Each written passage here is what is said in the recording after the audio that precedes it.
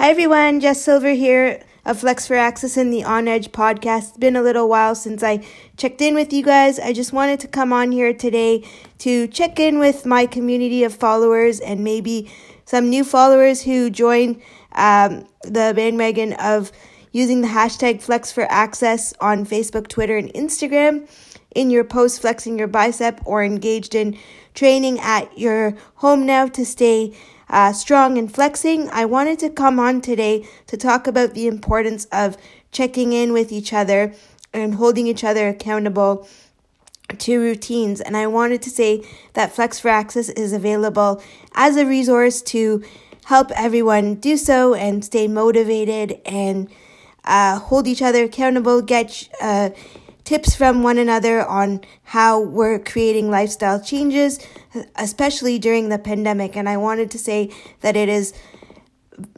much more important, even more than before, to stay constantly engaged with one another, be it through social media or visiting the website flexforaccess.ca, for example, to find out what the organization is currently doing and how we're creating the opportunities for the adaptive community as well as those in the mainstream to stay active during a time like this.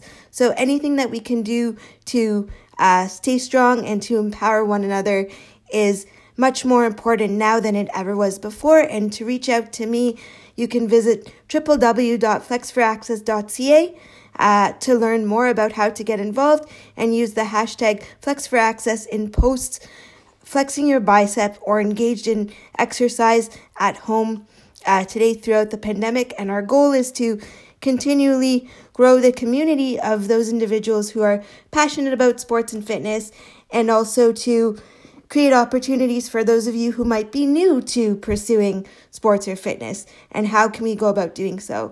So I'm looking forward to engaging with all of you. Visit www.flexforaccess.ca for more, and Flex for Access on Facebook, Twitter, and Instagram. Thanks so much, guys. Stay strong and flexing.